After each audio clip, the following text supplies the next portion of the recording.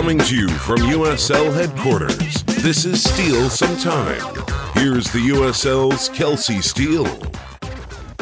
Welcome into Steele Some Time. I'm Kelsi Steele. That's Scott Stewart, and we are in the office, you guys, with some bittersweet news to share.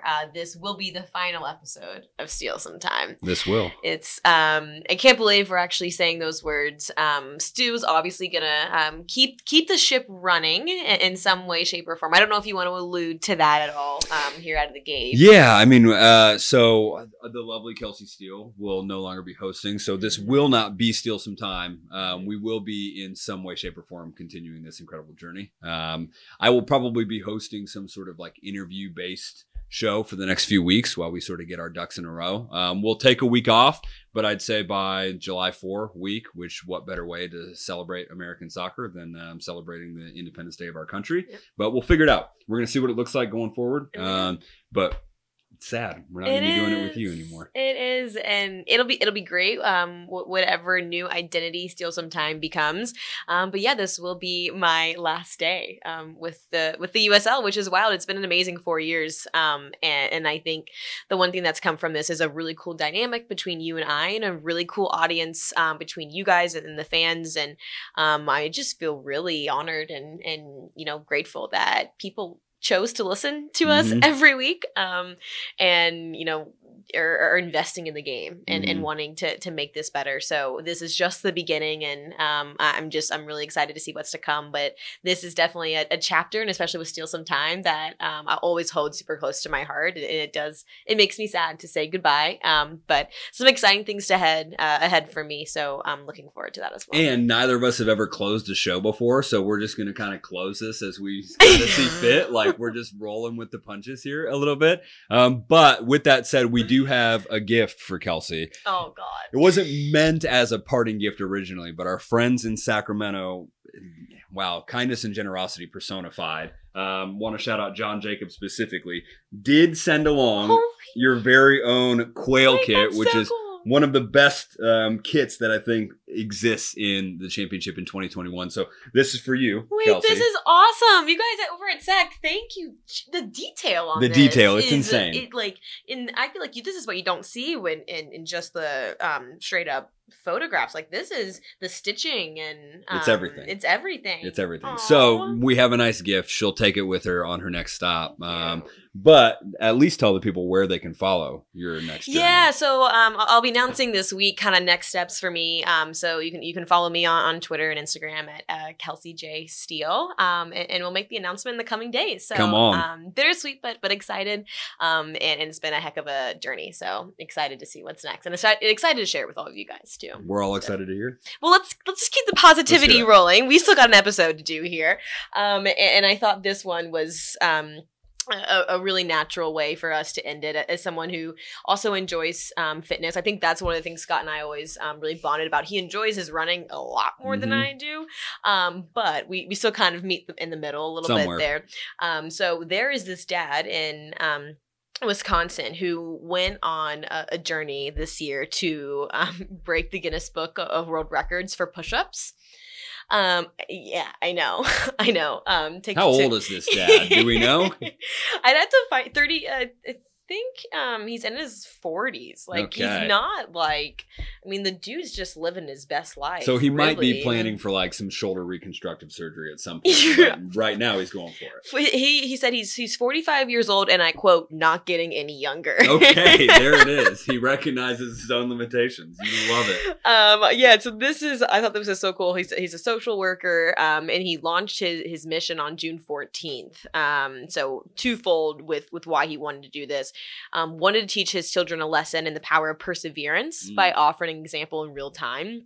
Because, I mean, he would literally just be, like, doing chores and, like, stop and drop 10, you know? And, he's at work, stops and drops 10. And then I think in addition to that, he wanted to raise money for a cause that he truly believes in, which is amazing. So he's raising money for the Tunnel to Towers Foundation, which is an organization dedicated to easing the financial burdens for the families of fallen first responders. Very cool. Which I think is just incredible. And we talked about it last week too with Susie Hunter, I believe her name was. Yes. But it's really cool seeing people do these causes for their own, good, for no other reason, but tying in some really cool causes with them, which I think is so natural and telling too. Like a lot of great people doing some cool things and raising some money in the time being. So yeah, he really wanted to honor the first responders and the NYPD and really raise some money and pay tribute to those who had fallen in that day quite a few years ago. So anyways, to gain that record. The current record is 32 years old. Like, wow. This has been set for so long. So he has been diligently documenting his accomplishments. He's got like a video vlog type aspect. As you do in the 21st century. As you do, and is well on his way to I believe he's already completed 1.5 million push-ups. Yeah.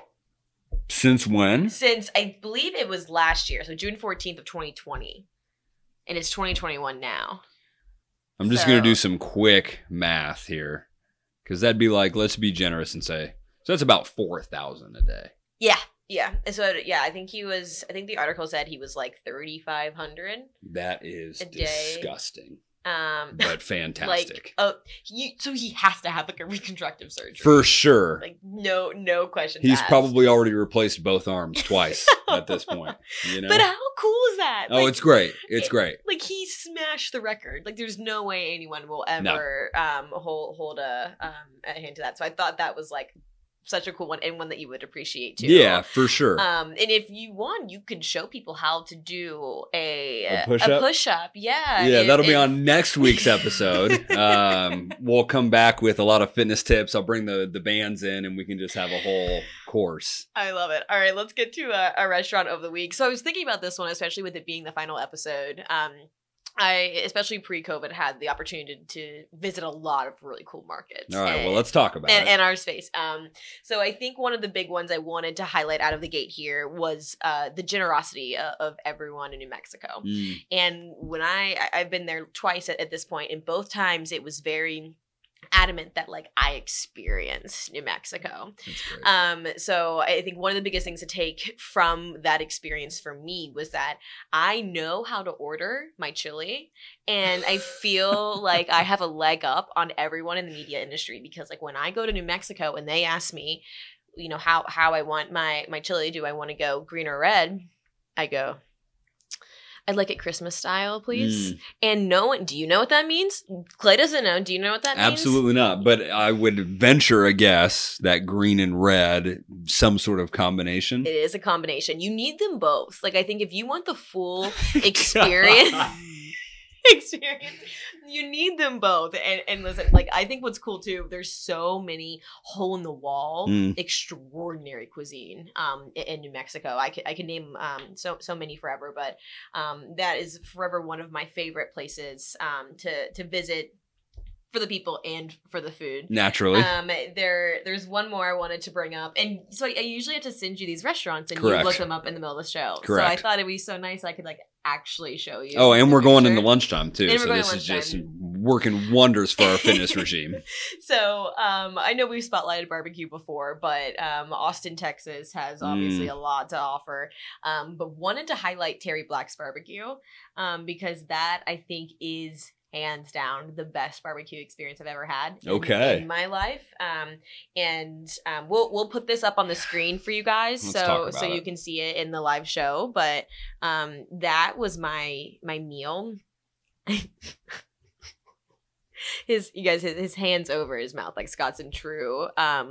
So what I loved about their corn at Terry Black's was it's not like a hard, it's like a mixture between like the kind of like swimming in like a broth, which is just like another level of a chowder. Dude, I think the fact that you walked out of this restaurant is like a working miracle of the universe. Oh, I mean, your artery didn't just immediately just like shrivel and like just give out due to the quality of this barbecue. Like, I think it's one of those where you're sitting there and you're like, I have to finish this. Yes, like 100%. I am not a wimp. Like I'm here, but like I think I need to unbutton my pants. You So know, the ultimate question though, and I think this is good for the people to know. yeah. One of the biggest tests leaving any quality restaurant is how did you feel afterward? Awful, absolutely awful. Write that down, folks. If you don't feel horrible leaving a restaurant, you probably haven't done it right. I feel like especially According to barbecue, Kelsi. especially barbecue. Correct. You know, so definitely a big recommendation there, and I'm sure guys like Amobi Akugo and all the guys over in Austin have many more recs where that came Absolutely. from. But and we featured a few of my favorites throughout the days, but those two I definitely wanted to make note of. They take the proverbial cake. Take the cake. Let's talk week 9. All right. I'm in. Because I think one of the biggest ones to come out of this week is that we might have a new candidate for save of the year. Oh gosh. And he's not even a goalkeeper. Mark, what happened? Like, what's going through your mind at that point? This is like any means necessary type goalkeeping. This guy put it all on the line. Yes. It was suit me up, coach, and then I'm kind of ready to be on the roster And that's a captain. as a goalkeeper, and that is a captain. For those of you who don't know what Scott and I are going on a tangent about, Mark Segbers with Memphis 901 FC was called upon in like the 90th minute. Mhm. That John Berner went out. He had an injury. They needed a keeper. Mark raised his hand, put on the gloves, and actually made a game saving goal. Which save. it was like a hybrid save. It was like, for sure I'm not a goalkeeper. Like, I'm gonna slide tackle this out, but efficiency is the name of the game. I feel like at that point it was like, what like body part can I use to get this done? Get it you out. know? Get it out is the motto as the goalkeeper, and he did well. He did well. Memphis has their first home opener Mhm. win in club history, so that's a big one. And what a way to do it. Yeah, So, 100%. Shout out Mark for Look. just like showing us what it takes sometimes. dude, you've got my vote. Okay, I will for what it's worth. I don't work here for very much longer, but you've got my vote. You've got my vote now. There's a long season ahead, but like it's gonna be tough to beat it. I'll say that. Moving right along, San Diego Loyal Phoenix Rising met for the 35th time this season. And finally, SD Loyal got the job done. But I think what's interesting about this one is it may have been one of the worst games that in the meeting between the two clubs. I mean, in Phoenix, it seems like everything was really going right for them, and other than putting the ball in the back of the net. Mhm. So is this win a fluke? This 2-1 win for San Diego Loyal, which we have to mention the two absolute screamers from Jack Blake, Yeah. who just somehow, I think he either scores from the spot or he scores 30 plus yards out. For you sure. know, it's like one or the other. Or has this win been a long time coming? I mean, I think one, like Jack Blake, confidence at an all-time high. Love it. Right? Love Like, it. if there's one dude who we know is not going to doubt his abilities, it's him. Mhm. And I think for Phoenix, like, this is just going to be how it goes sometimes, right? Like, sometimes the ball bounces your way, sometimes it's in the net, and like, I think they are going to be consistently the best team in the league, Yep. at least the best team in the Western Conference. Some weeks it just doesn't happen. For them to go down to two screamers from Jack Blake, I think they'll probably, as like, because you're not going to say they're going to take it, right? But I think they'll probably accept, okay, it took two just blinders for us to actually be able to lose a game. And it was away, and it was San Diego's like another like full capacity crowd. Yeah. So tough environment, but if anything, I think Phoenix is going to use this as an opportunity to say, okay, now we know what this looks like. We're going to full capacity venues, a lot of energy. When it's not going our way, how are we going to adjust? But I don't think it's a fluke for San Diego. Okay. I think maybe not long time coming, but I think we knew, or at least we anticipated at the beginning of the year, that they were capable of playing at a level like this. It's just weird because I also don't think that they played the best game of their season in their win over San Diego. Jack Blake just stepped up, and that's something Jack Blake does well. I think it's interesting, too, because if you look at the quotes that came from Landon after that game, he was like, I think we would have been happy coming away with a point for this one. Like, if you talk to me after every game, like, this is the one where I was like, I don't know if we just, like should have had these 3 points, you know, absolutely. But he's like, that's how the game works. And, you know, we were due, you know, and I think that's a big note to come along with it.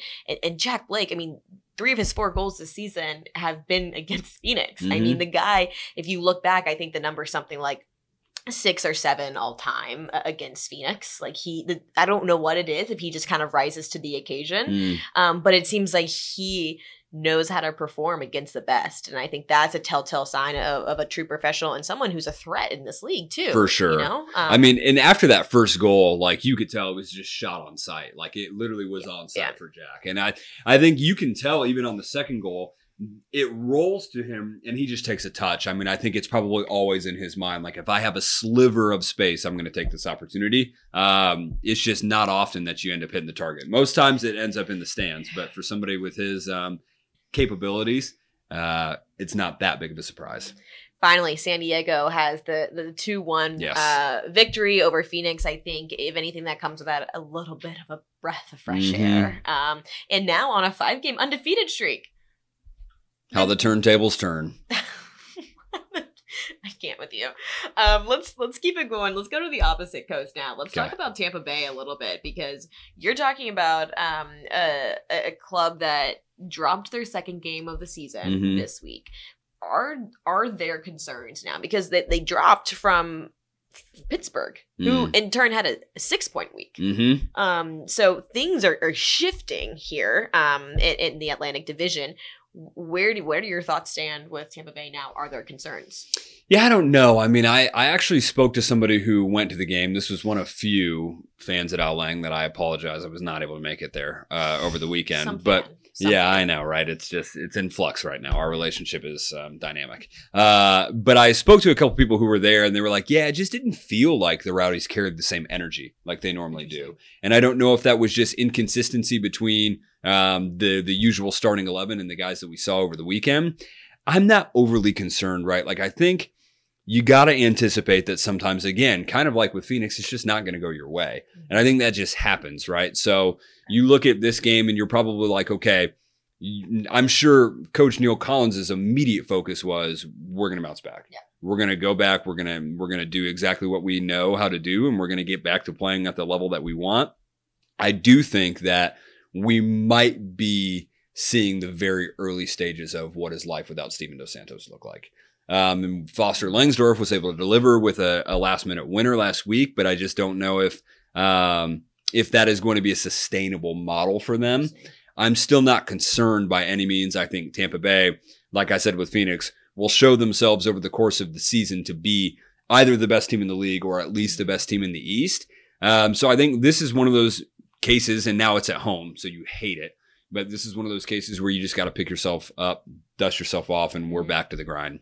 Which leads me into the buy or sell this week, because Pittsburgh's 6-point week is for real. Win over Indy, win over Tampa Bay. They're now a threat to the Atlantic Division, so much so they're in second place in the Atlantic Division, have overtaken Hartford at this point, and a threat to the Eastern Conference. So are you going to buy or sell that Pittsburgh is now someone to be worried about?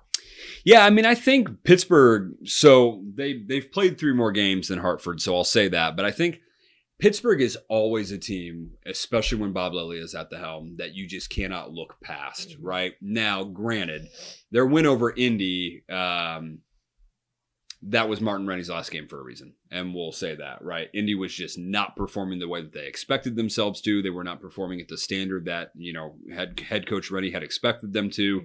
They won that game down a man, which I think is a testament to Pittsburgh's resilience, but also to just how not great Indy was during that stretch.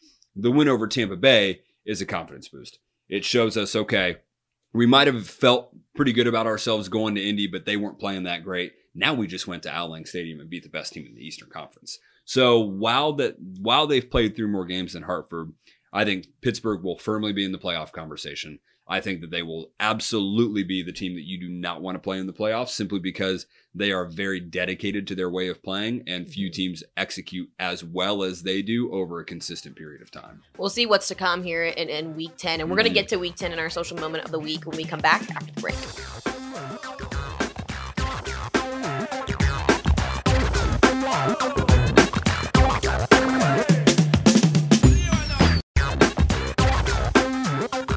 Hey everybody, this is Matt Van Okel of the Birmingham Legion, and we are here with Steele Some Time. We're back into Steele Some Time with a few social moments of the week. I'm Kelsi Steele, Scott Stewart. First and foremost, Stu, we know what's happening in the world right now. Are you an Olympics guy? I am. I've always been an Olympics guy. Okay, because have you watching the trials and stuff? I'm like, feel like I'm getting geared up. Like these trials are like getting your mind right, you know? Tokyo's not far away. Tokyo is not far away. And you know who is going to Tokyo? Sha'Carri Johnson. Or Richardson, I should say. I'm so sorry, Sha'Carri. Anyways, she qualified for the 100-meter dash, I think it was Sunday night, for the 2021 Olympics in the absolute best way. First of all, fully decked out, hair done, nails done, eyelashes done, looks great. She clobbered everyone in sight. I mean, she completely ran away with this, literally and figuratively, comes across the finish line and screams, I'm a champion. Yeah. I'm an Olympian. I'm an Olympian. And I'm like, oh my God. Like, if that doesn't, and if you need the full effect, so go look up the video, because this is just like why you love sports, you know? Like, these people work for so long for that one moment. And now people are comparing her to Usain Bolt and how she's the next Usain Bolt. And it just kind of made me think about, like, why do we always have to compare to someone as the next one, you know? And I thought that her comment was really cool. She's like, I'm here to stay. And you know, I'm the first of me, and like, we need to stop with the comparisons. So I thought that was like really interesting, because there is something to be said about letting people kind of write their own narrative, and just because they might be great, it doesn't mean that just because they came after somebody that they're, you know, should be qualified as the next Usain Bolt. So absolutely love that one. I'm so ready for the Olympics, and Sha'Carri Richardson is an absolute legend. Yeah, I don't know what it is, and I don't even think it's an American thing. I think it's like a universal thing. We just love to compare athletes. Yeah, we love to compare, period, but we love to compare athletes. The next this, the next that. I'm fully on board. Like, your story is your story. Yeah. And if you want to be the next somebody, great. If you want to model your game after MJ, or you want to run like Usain Bolt, fantastic. But you're still you. And that's always going to be the biggest story for us. Elsewhere across social, you had a few this week too, right? Yeah, I just thought it was cool. Obviously, celebrating Juneteenth and celebrating freedom. I thought we saw a lot of fantastic tributes around the league. Obviously, shout out the VPA and everybody who's been involved with really their work the entire season. But to see Juneteenth come around and all the activations around that, I thought was fantastic. And then Father's Day. I think it's one of the best of the best, and got to see a lot of cool tributes to players who were giving tributes to their fathers, but also players who were being, you know, given plaudits for them being fathers.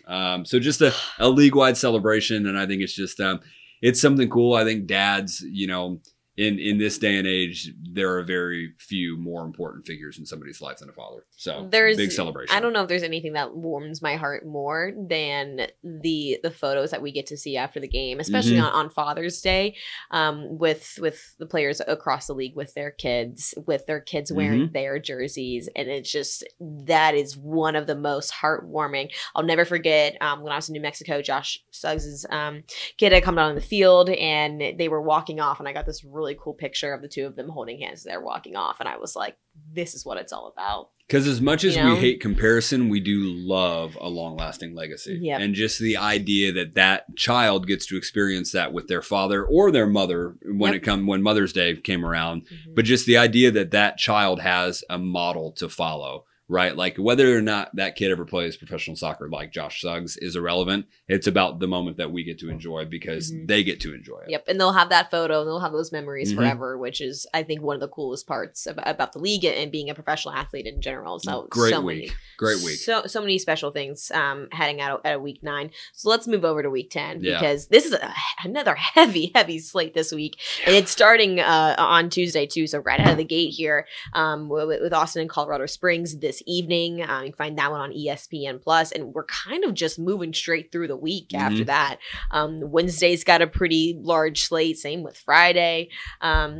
I think I want to hit you with the buy or sell first out of the gate here as I'm looking at the schedule, because we got Miami and Birmingham this week. So are you going to buy or sell that Miami comes back with a win over Birmingham, considering the international duty guys have now returned to that Miami squad, which I think we can agree was a big hurt, a point for them. Yeah, I mean, I would like to buy into Miami. I like Birmingham a lot. Like, I think as the season goes on, the more and more bought into Birmingham I am as a whole. Which doesn't mean that I'm not bought into Miami, because I think that come playoff time, that's another team that I just don't really want to play. But I think even given the quick absence, it might take a little bit of time for that cohesion, right? Like, Miami already didn't have a ton of time to find their cohesion as a unit. So even though those guys are back and they're at home, I'm going to stick with Birmingham. I'm going to sell Miami coming back with a win this weekend. I think whether they get a point or not is kind of irrelevant to me. I just don't think Miami's going to get over the line, mainly because, again, I believe in Birmingham and especially that defensive unit that they've got at the back. Miami's just 2 points behind Charlotte too, so they're in that 5th place spot. Right, so you could almost, I don't want to look too far here into October, but they could hang around just enough and make that spot in the postseason and then just wreak havoc. Yes. Like, just turn it on. I think that's kind of terrifying. Yeah. I still think personally that they need a couple more weapons. Yeah. And we'll see where the goals are going to come from consistently across the season. We've talked about their backline being as solid as they have, with Ramon Del Campo being added and Paco Craig being added. We've talked about Speedy Williams and the addition to midfield. Richard Ballard has done well when we've seen him up top, but I still think we're waiting to see, like, is Cristiano Francois going to be their most consistent weapon, or do they need a couple more attacking pieces? I'm leaning more towards the latter right now, but it's a long season. And I don't think Francois has ever served as the weapon in his previous, rosters. He's been one of the weapons, but I don't think that he's someone you turn to and you go, that's the main guy. Right. So I think that says it all, right? Sort of the weight of the shirt. Like, you are really going to be the goal getter for us. Yeah. And it's not that, again, and I want to be careful, like, it's not that they don't have a nice full complement of rosters. It's more just that I believe that they have more to them should they be able to add maybe 1 or 2 more pieces up top. Makes sense. Let's go elsewhere down the schedule. We've got Hartford and Tampa Bay. Great game this week, Saturday night at Dillon Stadium. This is going to be a nice clash here in the Atlantic Division. Yes. And when you look at the standings too in the Atlantic, I know we just talked about Pittsburgh overtaking Hartford, but like you said, Hartford is a few games back, so there's a lot of room there, I think, for them. But I like what I'm seeing out of Hartford this year, and I think that the Rowdies probably have the most pressure than they've had this season to turn this around, because we've got 2 losses in June now out of the Rowdies. This is, I think, a big statement win for them to go on the road and bring 3 points back to Tampa Bay. Yeah, and Hartford hasn't exactly been like destroying them other teams, right? Like, a lot of their results have been like 1-0, 2-0. Now we have the outlier, the 7-0 against New York, which is why their goal difference is +9 right now. But I think that, Hartford is going to be a team. This is going to be a great opportunity for Tampa Bay just as much as it is Hartford, because both of these teams kind of rest themselves on, we're going to establish an advantage and we're going to hold on to it. Which team jumps out in front first, I think, says everything about how Saturday night is going to go. I think it's probably the game of the week for me overall, just because Hartford has a lot of potential. But I do think that if I had to pick one of the 2 sides that has figured themselves out more, it is for sure Tampa Bay.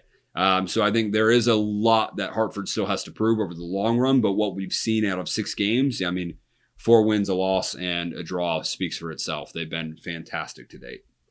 I think it's interesting too, as we look down how that can start to measure between, we hypothetically could have a nice little 3-4, way battle there in the Atlantic. And it goes back to, when we're going through those divisions, how much of a factor that's going to play. Yeah. Especially when we talk about a playoff run come October. So I think when we talk about the shifts and what that looks like and who's going to turn it on when, we could see Hartford, they're not blowing people out of the water, and maybe that's going to end up meaning they drop a few points back. Yeah. Point. And you just, you don't want to peak at week 9. You know what I mean? Like, you don't want to just start on such a flyer that, come week 24, you're suddenly finding yourself struggling to carry momentum. So, like I said, I love how we've seen Hartford start. I think they've been really impressive. Again, 4 wins out of 6 games, regardless of how you've done it, is impressive enough. I think the 7-0 kind of puts things in perspective when you look at the full picture. But I have no reason to believe that Hartford won't be in the playoff race come September, October. Elsewhere this week, we've also got Orange County and LA too. That's obviously a big run there in the Pacific Division. And we're talking about 2 points separating between the second and third place team here in the Pacific. So trying to close in. Orange County, you guys might not notice it, Orange County is 3 behind Phoenix right now.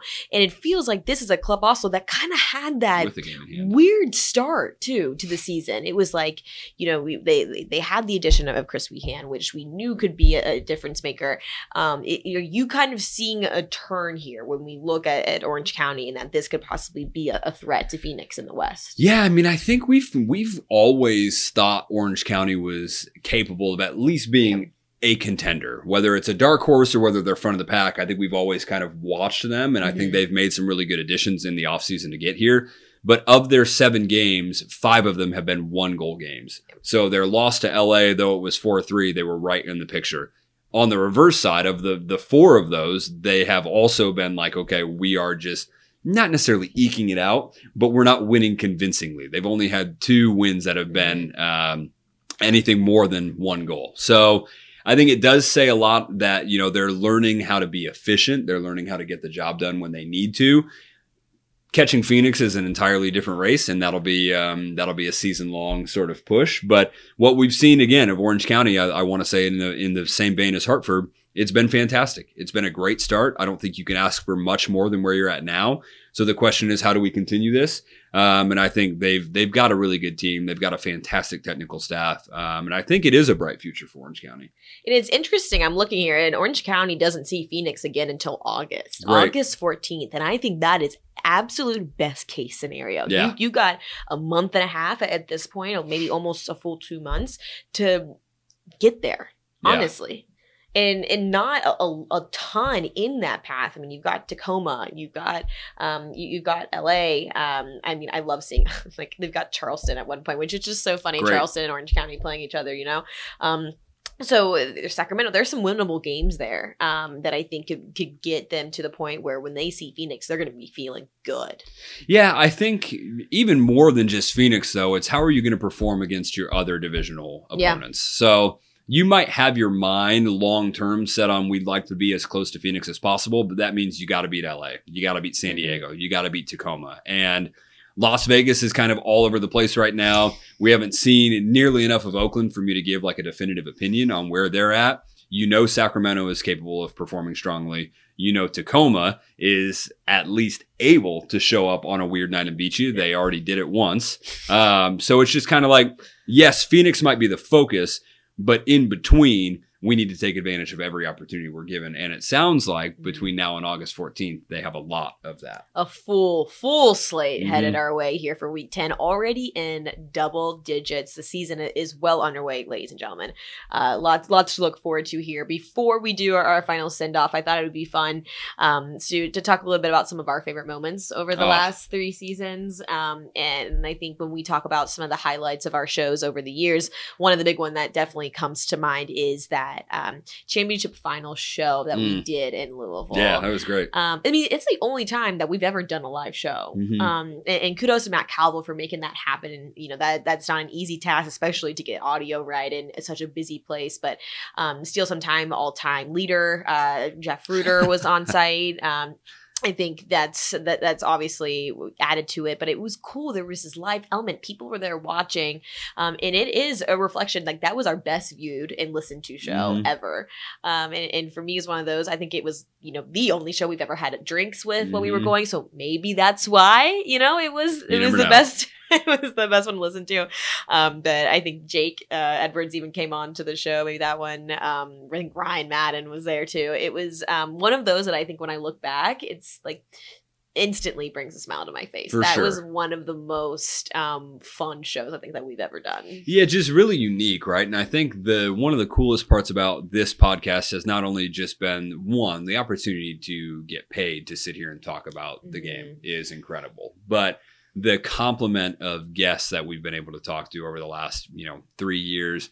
The first show where we got to speak to Landon Donovan before Landon Donovan was who he is now for San Diego. I mean, we've had a number of just really cool interactions. And I think to be able to do this has just been an insane blessing. And it's been an incredible thing that I just don't think we're going to be able to replicate anything like this, you know? And that's great. That's fantastic because you take all of the great times and you store them away and you just kind of keep plugging away. I think what's cool, you know, I made my announcement on Sunday and so many people were like, what's going to happen with Steele Some Time? And it's like, I do want to make a point, like there's no greater compliment that you could give by saying a comment like that. You know, it means everything to me. And you talk about people that have chosen to take time out of their day to come on to our show. Seton O'Connor, yes. A long, you know, probably forever lifetime fan of Hartford Athletic, but well known with the Dan Patrick Show. Incredible talent. You know, he gave us time. We've had multiple former U.S. women's national team players on this podcast, and then truly just some incredible people. So I'm just so thankful that I've gotten to do this journey with you, of all people. It has been the ride of a lifetime for me, and I still kind of pinch myself to think that like people chose to listen to us and like what we had to say, and that's the ultimate compliment. Yeah, I mean, no one was asking where the Twitter account's going. No, you know, no one was like, "Are we going to be able to still at USL Championship?" You know, but it's a testament to the work that you've put in over the last 3 years. It's a testament to everything that's gone on in this office, and I don't think there's any more fitting way for us to be able to close this out than to be back in the room. There's something special about that. Yeah, there truly is, and I know that there's so much good to come.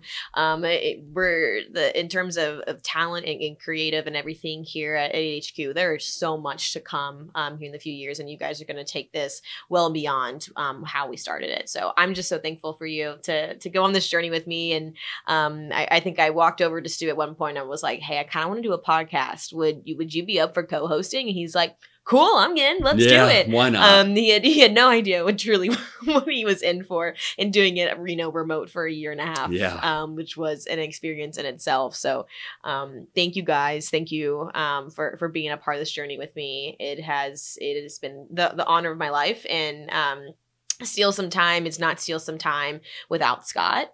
It might be my last name, but the show is truly a 50-50. And I know many of you were always upset that Scott did not get his due. So in this last episode, I would like to stew some time and go out on a great note.